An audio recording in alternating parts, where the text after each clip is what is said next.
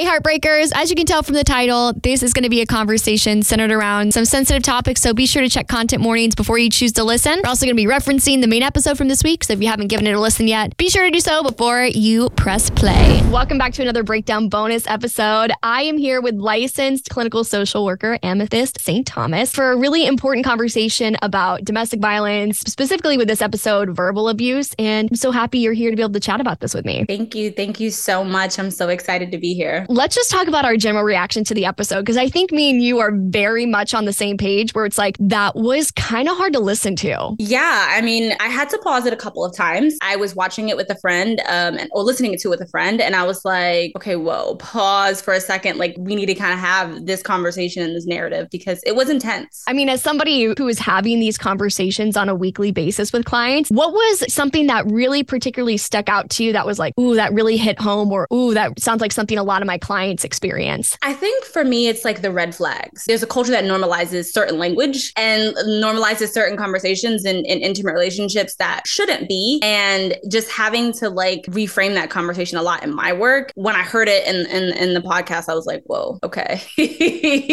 There's more work to be done. Yeah, it's like we have to define the difference between what's a red flag. Maybe he's holding up a dead fish in his profile. Like, okay, red flag there. But like, what is a literal stop sign where we should turn around and maybe reconsider the path that we're going on in this relationship? The reason why I wanted to put out this story so badly is that she sounds like a lot of the people I talk to where they kind of explain away some of these stop signs where maybe it's an opportunity to get out of the relationship rather than explain away. Mm-hmm. Something that she kept bringing up was the fact that, oh, well, he's just a hothead. He just has a really bad temper. Yeah. And that's just who he is. Whereas maybe who he is needs some help. Maybe this hothead needs to get into some therapy. But I think it's really good for us to establish a foundation of what we're talking about. So let's just kind of go over some of the basics of some of the language that we're going to be bringing up a lot in this episode. Can you just give me a broad definition of what's considered verbal abuse? Verbal abuse is a type of psychological mental abuse, right? It involves the use of oral, gestured, and written language directed towards a person. Verbal abuse can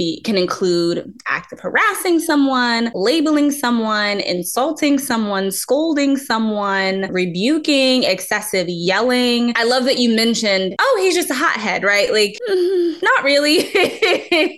Not really. And, being able to readily identify those things is important, right? So with verbal abuse, or in this case, sometimes emotional abuse, right? The name calling, as I mentioned, the insulting, the constantly criticizing you as a person, jealous or possessive behavior, isolating your family and friends or people in your life, monitoring your activity with or without your knowledge, including demanding to know where you go, who you're with, and how you spend your time. I remember someone told me once, oh yeah, I checked my phone one day and I realized that my boyfriend turned my location on and he can see my location. And I was like, oh, okay. And they're like, yeah, but I didn't know. And I was like, didn't know that? Like, red flag. So definitely like that monitoring, attempting to control just you as a person. I mean, the list goes on, right? So attempting to control what you wear, your clothes, your makeup, your hairstyles, humiliating you in like large groups of friends. That hothead category, it's an excuse. These behaviors are not acceptable. I love that you brought up control, because I think that's really what you could boil down a lot of his behaviors to. And right. I'm curious, from a mental health standpoint,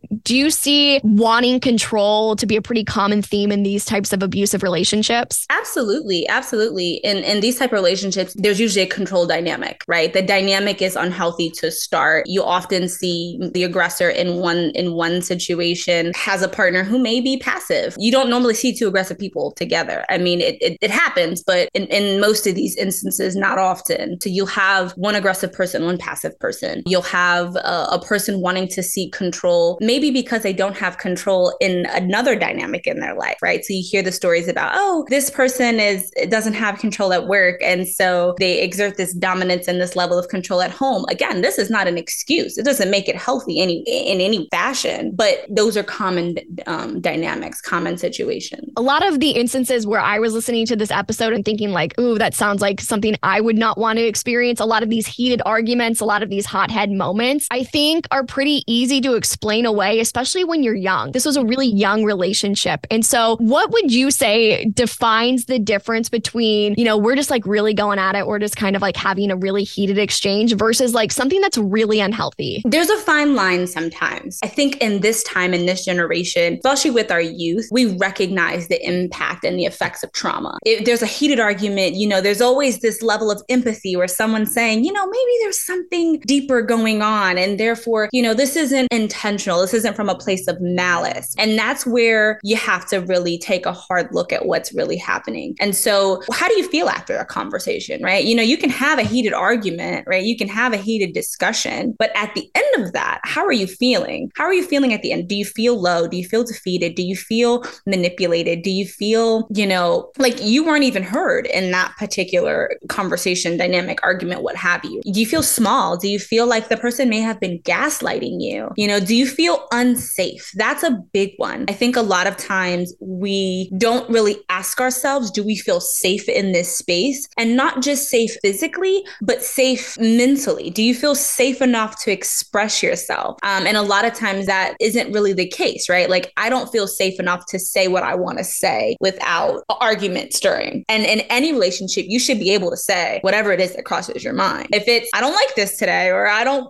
I'm not interested in this today, or whatever, you should be able to verbalize those things and feel safe enough to say things. If you feel at any point in time like, oh, I'm not going to tell him that because he's going to lose it, like that's a red flag. That's a sign that maybe you shouldn't be with someone that you can't say, hey, I'm going out with the girls tonight, right? Yeah. And I feel like when you're on the outside, like, of course, like we can hear some of the things that are going on in this relationship and be like, oh, well, I wouldn't put up with that. When you're in it, it's so much harder to see just how bad things are getting. What are some of the reasons that people decide to stay in these unhealthy environments? So there's lots of reasons. This is a fairly younger couple, but if we're thinking about the length of the relationship, there could be, and more than likely there was, a point in time where there wasn't this verbal abuse going on. There was a hope. We hold on to a level of hope that the relationship will go back to that peaceful space, the time where things were not this crazy. Oftentimes, holding on to that hope can be detrimental for yourself. There's often other factors, right? Do you live together? Do you have children together? Do you have other things tying you to this relationship outside of just this is your partner? But in most instances, there is this, oh, well, they're not always like that. Oh, you're only just this is just a one-time thing.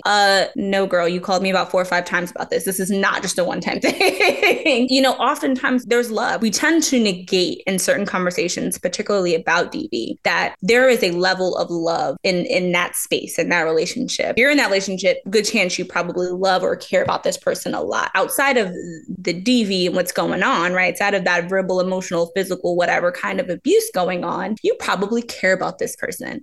And to say, peace, I'm out the door is not easy. If we took out that particular part and we just said, hey, you should break up with this person, you'd be like, what? Why? Why would I do that? I love and care about them. Even if we say, hey, this isn't healthy, doesn't make the love evaporate. It doesn't make you caring about this person disappear. You don't just stop caring about them overnight. And so that can be really hard. You have to make the choice between, are you going to let go like the little bit of happiness you feel like you're clinging on to versus what is often a really scary alternative, especially in this instance where she mentioned feeling really isolated. It kind of sounds like that's a common theme where abusers try to get their victim, so to speak, isolated from their friends and family. As somebody who's maybe having to decide between those two realities, like how could you maybe encourage somebody to, have to choose what is in their head probably the harder alternative? Oh yeah, for sure. One of the things that, as someone who serves as a support for individuals in my space, I'm often, or in my role, I'm often serving as a support for others. I always say, I am not going to make this decision for you, and I'm not going to tell you what to do. But what I will do is come up with what we call a safety plan. And so should you decide that you want to make this decision, let's come up with a plan. Let's come up with an exit plan. Essentially, that's what it is. A safety plan is an exit plan. How do we get you out of here in a quick of a moment, right? You made the decision on a Tuesday. Everyone's at work. Who you calling? Tuesday at 2 p.m. You're like, I can't call anyone, but what is your exit plan? What is your safety plan? To your point about being isolated, a lot of times that is a specific thing that abusers do. Abusers tend to manipulate and isolate you from your friends and family, particularly because if you have support, you're harder to control. And so if you don't have anyone that you can call, right? No one's saying, hey, girl, that don't sound right. Or hey, bro, that doesn't sound good. The chances are you're going to be internalizing everything that's happening on your own. You're going to be processing everything that that happens on your own. And you probably won't have a lot of space for self-reflection to really decide how you feel about something because your partner's right there influencing your decision and thinking. The safety plan is one of the biggest things that you can have with someone that you may know is in this situation. And I encourage people, I'm a clinician, and so it's something I implement often. I've done it with friends, friends, like not my clients, not people that I'm working with at any space or at place of employment. I'm a friend of mine. If they're going through this, let's talk about your exit plan. Whenever you're ready, whatever you want to do, when you want to do it, this is the plan. So having, even if it's one place that you can go to feel safe. Your friends are so fortunate to have you, someone who's an expert in this area in their life, to help them get out of that. But I can imagine if somebody is still having friendships, if they are lucky enough to not have gotten totally isolated, if they have a friend and that friend is maybe listening to this episode and they're like, hey, there's something going on with my pal's relationship, but I don't really know how to start that conversation without coming off as like, hey, I think you should dump this dude or girl or whoever. How can people in their lives bring this up without coming off as like too overbearing? That's an excellent question. And I think it's something that is so common. Folks are always in the space of, I don't want to get involved. And for a number of reasons, because there's a level of fear. If I say something to you and you break up with them, and then you might get back with them. And then it's like, oh, well, I failed, or you didn't listen to me as a friend. You didn't really want my help, right? There's a level of fear there. There's also, a level of fear where you could be isolated from them some more. You tell them to break up and then they go tell their partner, and now the partner's like, you can't hang out with them. They're getting in our relationship. Being able to be there for your friend, I've learned not just in my professional career, but in my personal life, that the best way you can be there for someone is to understand that you can't make the decision for them, that you have to allow them to make the decision. Whenever they're ready, you have to keep that door open. If you know that it's there, if you see it, if you have signs of it, if you want to open that conversation, if you have that relationship where you can say something, I would just ask, do you feel safe? Back to that safe word, right? Like, do you feel safe in this relationship? Like, do you feel things are okay? Like, how are you feeling? And most times, just asking that one word, the safe word, it opens up a can of worms, right? Because they may say, well, what do you mean safe, right? And you can go into that, well, do you feel safe, like physically? Do you feel safe enough to have conversations with him? And if not, they may just outright say no. And that's another conversation you can have. But the biggest thing I would tell anyone listening today, if you want to be there for someone, is don't close that door, no matter what. Even if that friend is pushing you far, far away for whatever reason, you keep that door open. If they call you at 2 a.m. and they're saying, I'm ready now, get me out of here, you want to be able to pick up and you want to be able to say, okay, let's do it. Let's do it. Like, do I need to hide the body somewhere? Like, I got to let's go.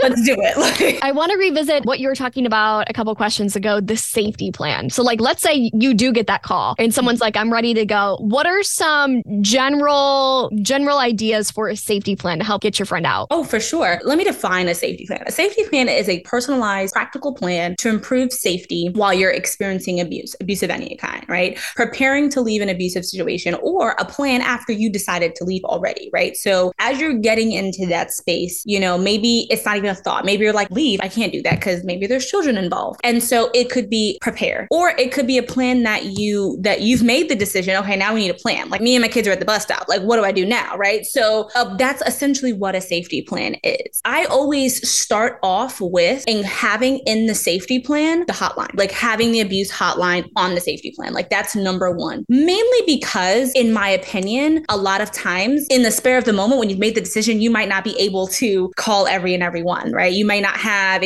I always say, let's come listen to 3 people that we know you can call in this particular instance. Maybe those 3 people are unavailable for whatever reason, right? And so firstly, having people that you can call, people that you know who are available. So the abuse hotline, 1-800-799-SAFE. They have a chat line, I believe, as well. Like, you can chat with them 24/7. So being able to have that on there. Also being able to, maybe if you want to put aside some money, if you're in a relationship and there's some financial ties, right? So do you have an account that you can put a couple dollars in every so often, right? Is that okay? Do you have a place you can go? Do you have a person that you can bring all your stuff? What are your valuables? Identifying what are your valuables. Maybe you have your passport, your birth certificate, and an ID and a credit card just in one place. So just in the car somewhere. But identifying what those places are, and also assessing what is the risk of danger. You want to have a hard conversation about, should you decide to leave, what is the risk here, right? What will happen if I make this decision? It could, there could be implications, and that's what the safe safety plan is all about. Maybe that person may want to harm you if you decide to leave. And so, having a place that they don't know about, having an address they don't know about, having a resource that they're not familiar with. So it could be the shelter. It could be your two cousins away that you haven't spoken to and whatever, but having a place and a person that you trust that knows about the situation that can definitely guide you or provide you a level of safety. Actually, leaving probably feels like it is and is probably one of the most difficult parts of having to exit this relationship. But I can imagine there's a lot afterwards that you have to deal with emotionally. What are some of the most difficult things that your clients are working through when they've decided to leave an abusive relationship? What are they trying to heal? There's guilt. We can get into survivor's guilt, just guilt in itself, because kind of going back to when you were saying excuse away, there's still love and care for that person. We've decided to leave for ourselves, but there's still love and care for that person. That when I say guilt, I mean, I'm concerned about if they're okay. I'm worried about them. And that's normal. It's normal to care about that person, right? It's not a crime to feel like I'm worried about them or I hope they're all right. We're human. A lot of times it's depending on the dynamic, of course, it could be that the feeling of having to pick yourself back up from nothing. If you were living with this person and I don't know, they're paying the bills or whatever, and now you're in a place where you don't have a home, you don't have money, you don't have, hopefully you had some kind of income coming in, but if you don't, it's kind of putting those building blocks together. Your sense of security is gone. And then it's also rebuilding your sense of safety. I keep coming back to that word safety, but a lot of time rebuilding what safe means. When you're in a situation or a space that's abusive, you don't often recognize that you're unsafe until you're kind of at that place where you're ready to go. And then you think that, okay, now that I'm physically safe, I'm emotionally safe. And that's not always true. Your guard is still up. You're sensitive to the touch. You're sensitive to anything. Your trigger senses are up or they're heightened. And so you want to be sort of rebuilding yourself. And that often doesn't feel the best, to have to be transparent and open that I don't feel safe emotionally, not just physically, but emotionally. My feelings, my thoughts, they're not safe. And even if I'm with my best friend, even if I'm with my cousin or my family, we're hesitant to speak. Those behaviors don't just stop because the person who we're involved with is no longer in the picture. Is there anything we haven't covered? I feel like we've kind of went through the broad spectrum of everything that happened in the story. And I feel like I personally learned so much, and I know everyone listening is feeling the same. Is there anything we haven't touched on that you really feel like you want people to know before we kind of wrap things up? It's October. It's Domestic Violence Awareness Month. All I would say is that this conversation needs to continue. You need to have this conversation all the time. It can be scary to, I think you were asking about, what can you do if you sense it, right? It can be scary to identify it if you see it in someone else, even if you're not sure if it's happening with you. But I think the most important thing is that you seek a support. I can't stress enough how important it is to have a support system. I ask that question to almost everybody I work with. I say, what's your support system like? And I ask that specifically because having a support in anything that we do gives us the strength to get through, gives us the strength to get to the next thing. Lean on your support, whatever it is. And if you're a person who doesn't feel like you have a strong support system, make that a goal to work on building your support system. And then I would also say, check on your friends. We live in a very isolated time now, even with the COVID-19 pandemic dying down. During the pandemic, domestic violence shot through the roof. And so we've kind of gotten accustomed to, I don't need to see you to have this relationship or develop this. We can go on FaceTime together, or I see you on Instagram or Twitter all day. I know you're okay. That's not true. I make it a point with my friends to set up FaceTime dates. I want to see your face. And then if we have the ability to be in the same city together, I want to physically see you. Let's hang out. Let's go to the movie. Let's go do something together. Check on your friends, because now in this isolated world, you just never know what's going on, especially at home. Well, thank you so much for coming on and for sharing and for answering all my burning questions about this incredibly important topic. I mean, of course, it's important in October, but it's something that, like you said, I think we should be talking about way, way more. Where can my audience find you after this if they want to learn more from Amethyst? Thank you so much for having me. This was such a great conversation and so necessary. I am the founder of the private practice called Inclusive Therapy Club. If anyone is listening and interested, you can find more information about me and about my practice at www.inclusivetherapyclub.com. We're also on Instagram at inclusivetherapyclub.com as well. I think we're on like every social media, honestly. Yeah, girl. We got Twitter, we got Facebook, we got LinkedIn. Just type in Inclusive Therapy Club. You'll find us again. And thank you so much for having me and having this conversation. It's so important.